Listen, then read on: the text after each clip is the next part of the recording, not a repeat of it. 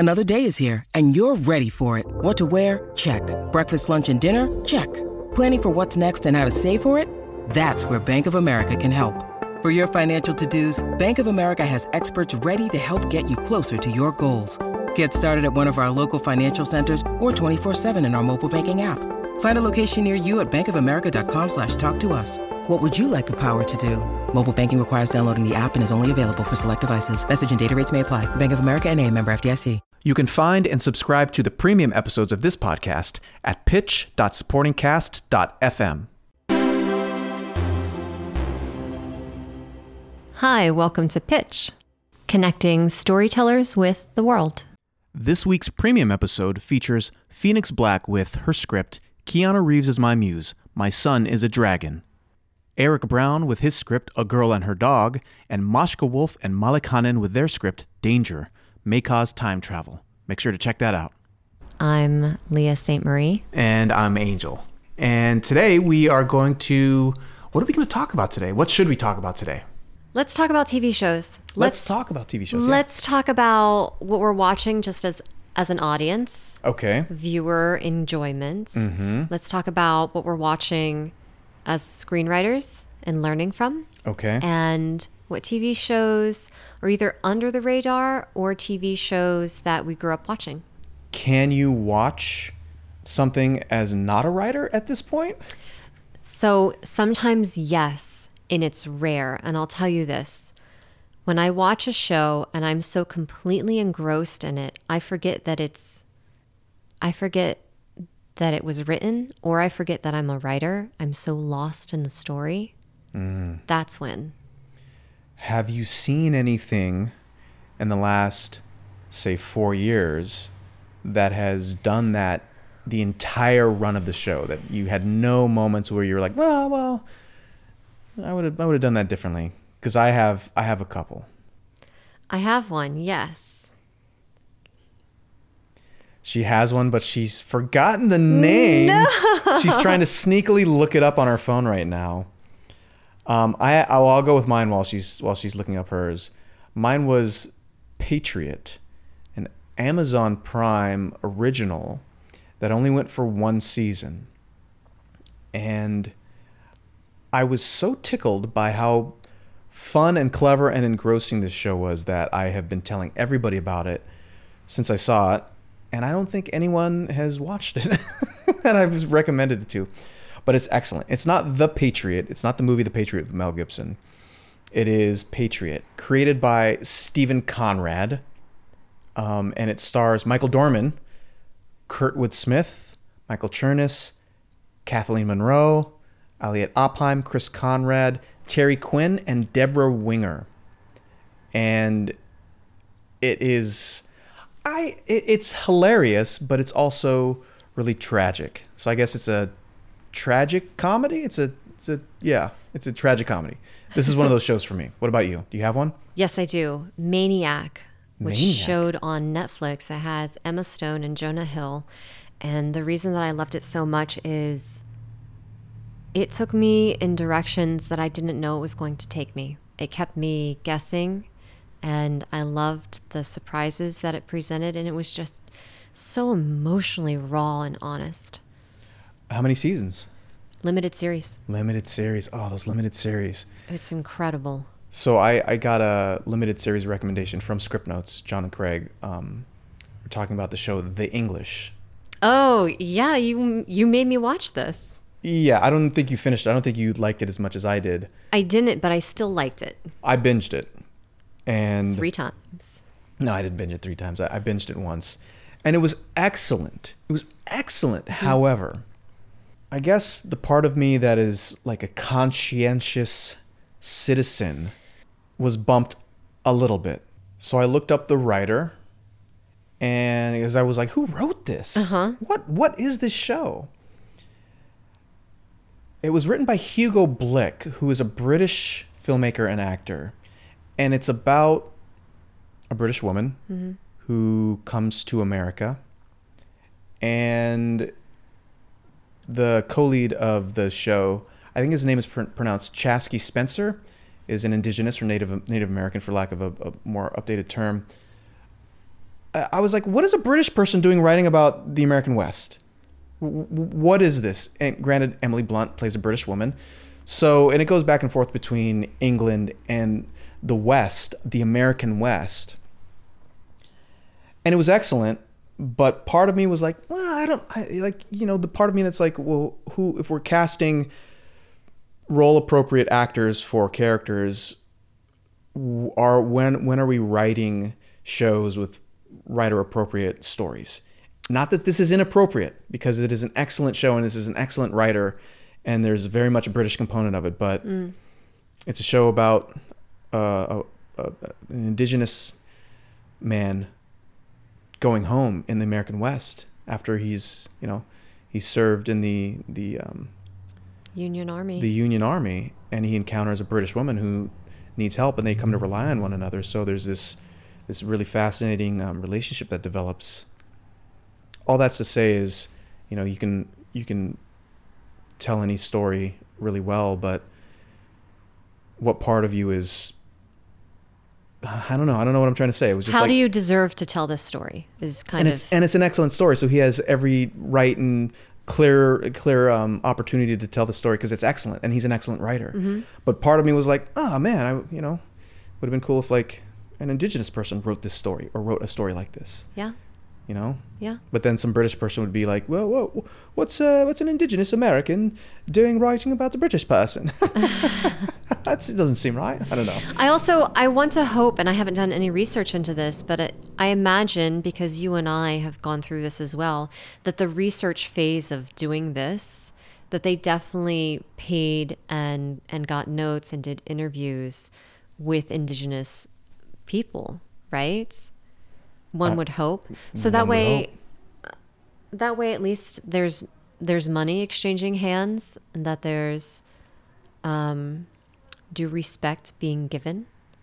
And I think that we're still in a time where, despite how woke we're trying to be and how we're trying to fight against the Oscars so white, that it's still white men who are opening the doors for us. And until we can open our own doors, we're still going to have those stories. Because that story wouldn't have gotten made unless he had written it. Because he's the one who has connections, right? Clearly. Maybe. I don't know. He must. He has a show. He must. He has a show on Netflix. Yeah. Justifiably. Great show. And great show, great writing. I really enjoyed it. What else are you watching that you watch as a writer? What are you like, oh, I'm dissecting this as a writer? Okay, it's not as a writer, but it's as a person with depression and anxiety. Oh, no. They say that you rewatch shows because you already know the end of it, so you don't have any anxiety over how it's going to end. So I'm in my 6th round of rewatching Parks and Recreation in its entirety. What a feat, and what a funny show. It's such a good show. Chris Pratt on that show. I mean, yeah, among many, many others. Tell me if you agree, you recognize, or you think I'm completely nuts. Okay. No, there's nothing to follow up with that. It's just. No, Generally, I agree with you. We have a lot of discord about things, which I enjoy, even if my face says something different. Where I was going with that originally is there seems to be a progression for male actors from funny guy to action hero. Yeah. That allows them staying power, with a few exceptions. So Bruce Willis. Yeah. Moonlighting. Yeah. Die Hard. Yeah. He was cracking jokes left and right all over Die Hard, but that cemented his status as action hero, right? Chris Pratt, lovable oaf, multiple seasons on Parks and Rec. Now he's Star-Lord, Jurassic World, he is the male prototype, right? Yeah. Who else? What's the guy from The Office that you watch on Jack Ryan? Ryan? Oh, yeah. What's his name? John Krasinski. John Krasinski. Yeah. Cracking jokes left and right in The Office. Now he's like Jack Ryan, and they can't get enough of him doing action stuff. And married to Emily Blunt. I mean, what a move, man. What a talent she is. Yeah. And he is, right?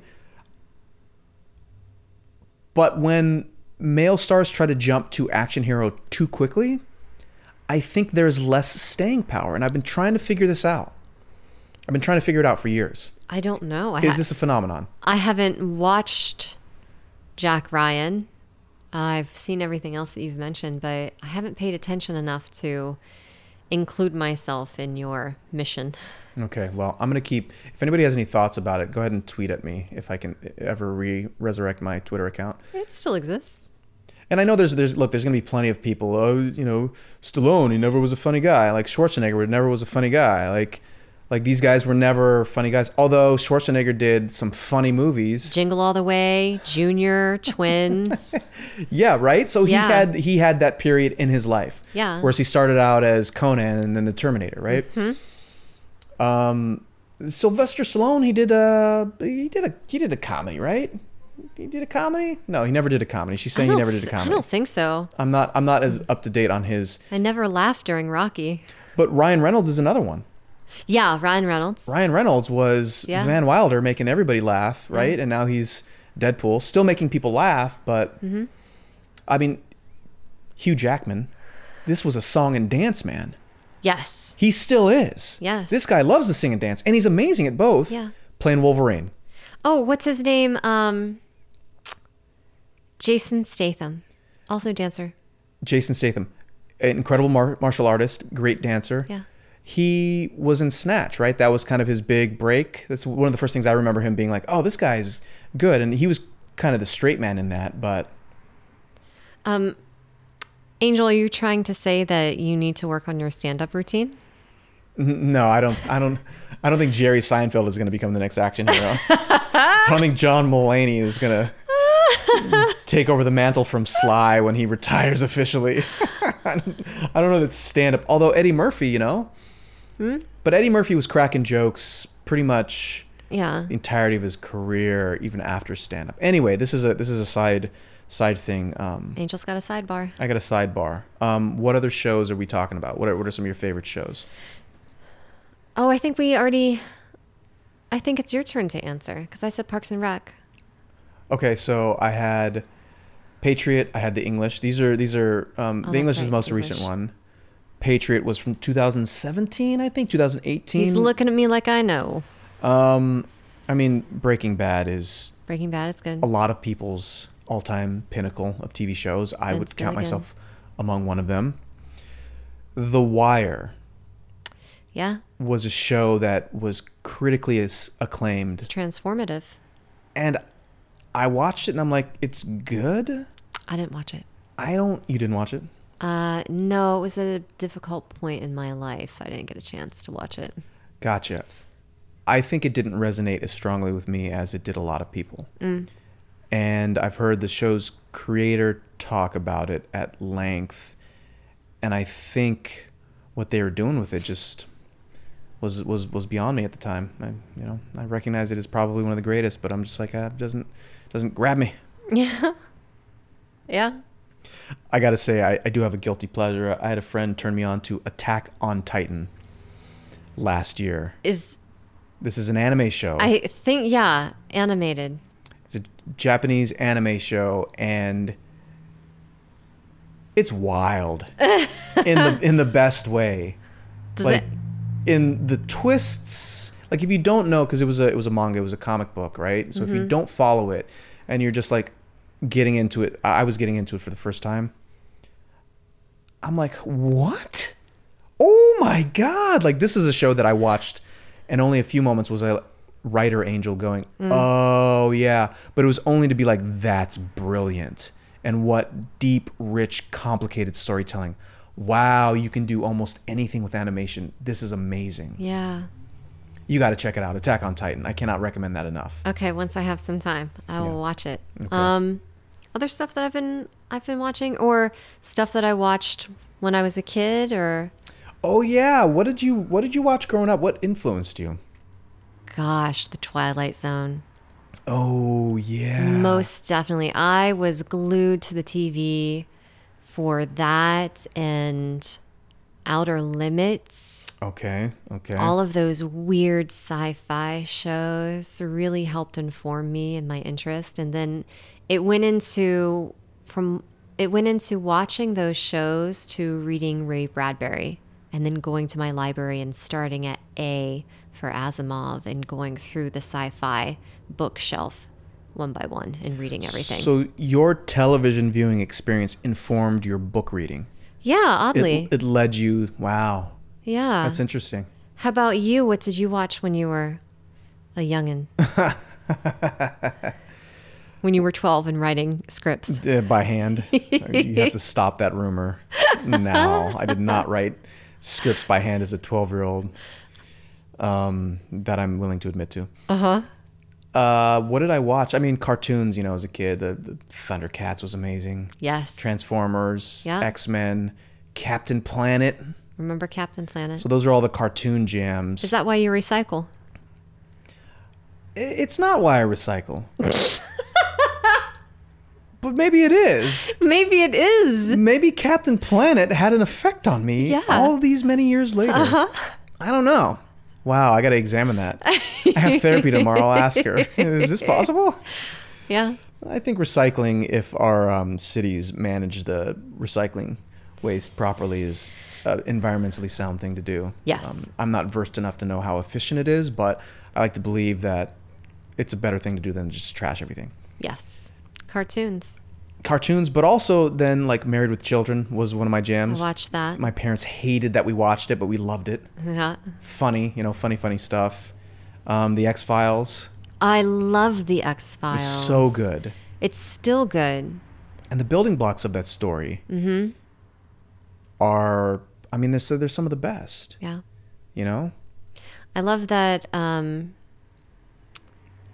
Gillian Anderson has such a career, right? Like she's in, what is it, Sex Education on Netflix, and it's going into its 3rd season or something. Yeah. And she's gorgeous in it, by the way. I want all of her outfits. And I just watched David Duchovny in You People. Is he hilarious in that? He's very funny, but like low-key funny. He's one of the funniest guys. Under the radar funny. Hilarious. Good casting. And I could be getting this wrong, but he was on the Larry Sanders Show with Gary Shandling. And he was, that show was just like kind of a heightened version of everything that was actually happening in Hollywood at the time. So he played a heightened version of himself. And he had the funniest joke, I think, from that show.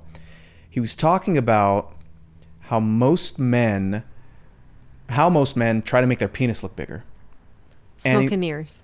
Well, smoke and mirrors being like, oh, well, they trim their pubic hair, or they like try to lose weight, or, they make sure they don't squat too much so their thighs don't get too big. And he goes, well, I just put smaller furniture in my bedroom. I was like, this is amazing. That's the second thing that I love about David Duchovny. The first thing is, he was getting his degree in poetry. And then he thought better of it. And then he got X-Files, I think, or something. I don't know. He may have gone back. He may have gotten it. I'm such an outspoken critic of poets. It's a problem. I was thinking about poetry one day years and years ago before I knew any poets. Before we met. Leah is a poet. I was thinking about poetry. I was like, God, how do poets survive? We don't. How do you make? Yeah, we don't. How do you make money as a poet? And I was like, oh. You become a songwriter. That's the only way. It's the only way. It's the only way. Actually, go ahead. Sorry. No, actually what? Well, actually, I was reading this book in the library when I was, after watching The Twilight Zone, I went to the library and read all the other books. But there was this book, it was about careers. And the book had 1 page per career and the anticipated income you would get or the success of being in that career. And on the page for poets, it said, think about being a greeting card writer. And that's all it said. No. Yes. Wow. So there's another avenue. Anyway, what were you going to say? It's tough out there for poets. If you don't want to rhyme, then songwriting's out. Yeah. Anyway, so I was working at a restaurant at the time still, and I saw an actress friend, Katie Parker, who you met, who just was in Molly Elfman's film Next Exit. Gives good hugs and is a great actress. She's excellent. Her friend at the time was a poet, and she introduced me to him. I said, "Oh man, you're a poet. I was just thinking about poets and how they make a living." And I was like, "You got to write songs, man." This is like totally unsolicited advice. I was like, "Bro, like I know you're out to dinner here, but like you got to start writing music, man. This is like the only way you're gonna make it in this world." Oh no. Because who's buying poetry, It's such a beautiful art form, and it's so necessary, but where's the market for it? I will say there's this fact that when the Twin Towers were, after that happens, that every poetry book on the shelf was sold out. No. Because in times of trauma and in times of strife, you have to turn to something that's going to reflect your emotional state so that you feel less alone, that you feel connected with someone, that's what poetry gives you. Wow.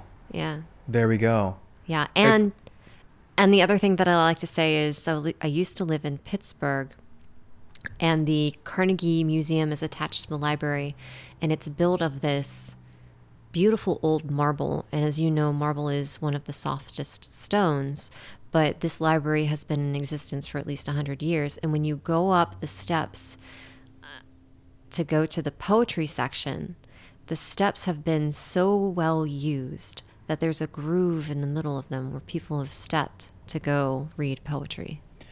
Now, I don't know if you're actually telling me facts or if you're just saying these things poetically. It's facts. And bamboozling me as a result of your poetic black magic ways. Somebody in Pittsburgh who's listening to this, please go to the Carnegie Library. You know what I'm talking about, and take a picture or a video of the grooves and the steps. And so the angel can see, take it from a low angle. No, it's fine art with words. Yeah. And there are many fine art pieces that are visited by millions of people. Mona Lisa, David, like there's fine art is one of the most important things in this world, and I should stop maligning poetry and poets so much. You know, I think what it comes from is that I don't want to be so sad all the time. Even though I am. Mm-hmm. I like fight against it. I'm like, I don't want it. Yeah. So why am I going to read about it? I'm going to like read something that... Well, not all poetry is sad. I mean, but you've told me that stuff that rhymes isn't the highest poetry. Okay. No. Like, I love me some Shel Silverstein. Like, that's how basic and kind of Neanderthal my poetry tastes are. Okay. To bring it back into screenwriting, something that I noticed about my writing recently is almost everything that I've written has included a poem in it. Do you remember doing In the Light of the Moon, and I had that limerick? Most of In the Light of the Moon was a poem. Yeah. This was one of the interesting challenges of that particular film, was that it wasn't necessarily a traditional story as told in screenplay. It was a poetic piece that was set with images, in my opinion of it. Yeah, and there that's was accurate. that limerick. There was that limerick. Yeah, I had to cut it, unfortunately. But back to TV. Have any shows recently informed your writing? Like you were doing Easy Money. Were you watching TV shows and pulling stuff from it, like applying it to what you're writing? No. Or has any of them inspired you into a new avenue or an idea? No, nothing's inspired me into a new avenue or a new idea. But there is the age-old, well, what's your pitch, right? Oh, it's like Married with Children, but they're on a boat. Like there's the exercise of finding projects that you're working on in the comps, right? So I'm working on my novel. It is a very easy pitch because it is the combination of one very successful high-profile thing with one very successful high-profile thing. Yes. And so in that instance, I guess that novel idea came from, well, why don't I just do something like X inside Y? That seems like a cool thing to explore. But for the script I just finished writing, no, nothing was really informing it. I mean, I look at the bones of things, right? Yeah. Like, why was Breaking Bad so good? What made Patriot so good? What are the building blocks of good story that I understand, that I can identify in those things and make sure I'm nailing in my stuff as well. So in that sense, a lot of the stuff that I really love reinforces what I'm trying to do, because the bones and what makes them good, I'm gleaning and checking for constantly. What about you? What has helped inform my writing? Yeah, because you're working on a TV limited series right now. I am, yeah. That is very specific. Well, as part of the research for that, I was rewatching Sopranos. I wasn't rewatching because I have never actually watched it. Not start to finish anyway. So I was watching The Sopranos and making sure that I'm as well versed as possible in the world of mafia. And I think anything that you're watching when you're writing something is automatically going to go through a process of osmosis and filter in some capacity. Either you're rejecting a bad idea, you're like, I'm not going to do my story like that, or you're accepting of somebody else's idea, you're like, yeah, I want to do it like that. And I've been thinking a lot about The Queen's Gambit and how he said it took 20 years to get it into someone's hand. And I asked John August on Twitter this question because I was curious, because I want to write all of my episodes. I don't want to have a writer's room. I know the story. I've done the beats for the entire series. And I asked John August for The Queen's Gambit, did the writer already have all of the episodes written when he went in and pitched, or did he only have the pilot? And John said that he believes that the writer pitched it and then pitched him writing all of the episodes. And that's how that was formed. And I've had other filmmakers say that I shouldn't write all of the episodes. I should only write the pilot to save time. And so you and I have discussed this, and I'll keep it a surprise what my answer is. Well, everyone's got an opinion in this business, and they're all convinced their opinion is right. Yeah. And ultimately, it's your choice, right? Yeah. Unless you can convince someone to let it be your choice, right? You either do it on spec and you spend all that time writing all that stuff, or you pitch the stuff and you convince them to let you do it. Or you just win the lottery. or you just, like, you have all of the power because you have all of the money. Yeah, we do not have that yet. No, I know I don't. Do you? No. Yeah, so we're back at square one. Is there anything else you wanted to talk about TV-wise? Yeah, so our other episodes end with us mentioning some of our favorite movies, and we just talked about favorite TV shows. Why don't you name some of your all-time favorite 3 TV shows? Oh, okay, yeah, that's easy. Breaking Bad. 1. Attack on Titan. 2. And I said this was easy, but now I'm stalled on 3. Yeah, because it's a reserved spot. Is it? Because it's the last choice, and it's very difficult to make a decision because then it makes every other choice obsolete. Oh, man. Okay, why don't you go with a couple, and then I'll figure out my third. Sure. I'm Ted Lasso. It just feels good when I watch it. It makes me happy. Of course, Parks and Rec. I already mentioned that. And I don't want to go back and say Maniac, even though it's really good. And I'm trying to think of shows that I've rewatched because that's indicative of liking something. But I am also stuck on number 3. Let's sit here in silence and think of our favorite TV show. Well, for our audience's benefit, we're not going to do that. I'm gonna fill up the silence while she thinks, and I'm gonna steal your answer from earlier and say The Twilight Zone. Yeah. Now, my grandfather had all of the Twilight episodes, all of them on VHS. Same. Even the ones that were like not released from the vault because there was problematic racism. There's like some issues in the content that they were like, oh, we realize that now that these terms and the way the characters are speaking are problematic. Yeah. So we would have Twilight Zone marathons. Yeah. A lot when we were kids. They would show them on like New Year's Day or whatever. But then we would also have Twilight Zone marathons as a family and just watch like 30 episodes of the Twilight Zone. And he had them all. So the Twilight Zone really was probably the most prominent show throughout my adolescence, my childhood and my adolescence into my adulthood because of my grandfather. So I'd say the Twilight Zone is probably in my top 3 as well. I'm going to go with that too. I'm going to share my third spot with you. Oh, man, you just copied me. Well, you copied me. I know. Well, technically, you're right. Copy of a copy. It's a copy of a copy. I believe we call that a facsimile. A facsimile. All right. All right. Well, those are our top 3 shows. And what are some of your favorite shows? Send us a tweet, send us a message, let us know. And if you have any insight about any of the shows we've talked about, share some stories. We love insider information. Yeah. Like Robert Redford got his break acting in a Twilight Zone episode. Like the Twilight Zone's episodes for season 4 were an hour long, which is different. The other ones were only half an hour. There's also a Creature on the Wing. Do you know who that actor was? Yes, I do. Who was it? William Shatner. Why? Yeah, it was. Yeah. Yeah. I don't know why I don't know why I had any reaction to that. I would love to see something be as prolific as the Twilight Zone. Yeah. It shook us. Will we ever have something that prolific again? Well, as soon as you write it, yeah. That's not my genre. Never say never, though. I'll write it. All right. Well, this has been fantastic. Thank you very much for your time, Lee. I appreciate it. Thank you, Angel. And join us for the next episode where we're going to talk about some stuff. I'm not sure what it is yet, but it's going to be amazing. It's going to be great.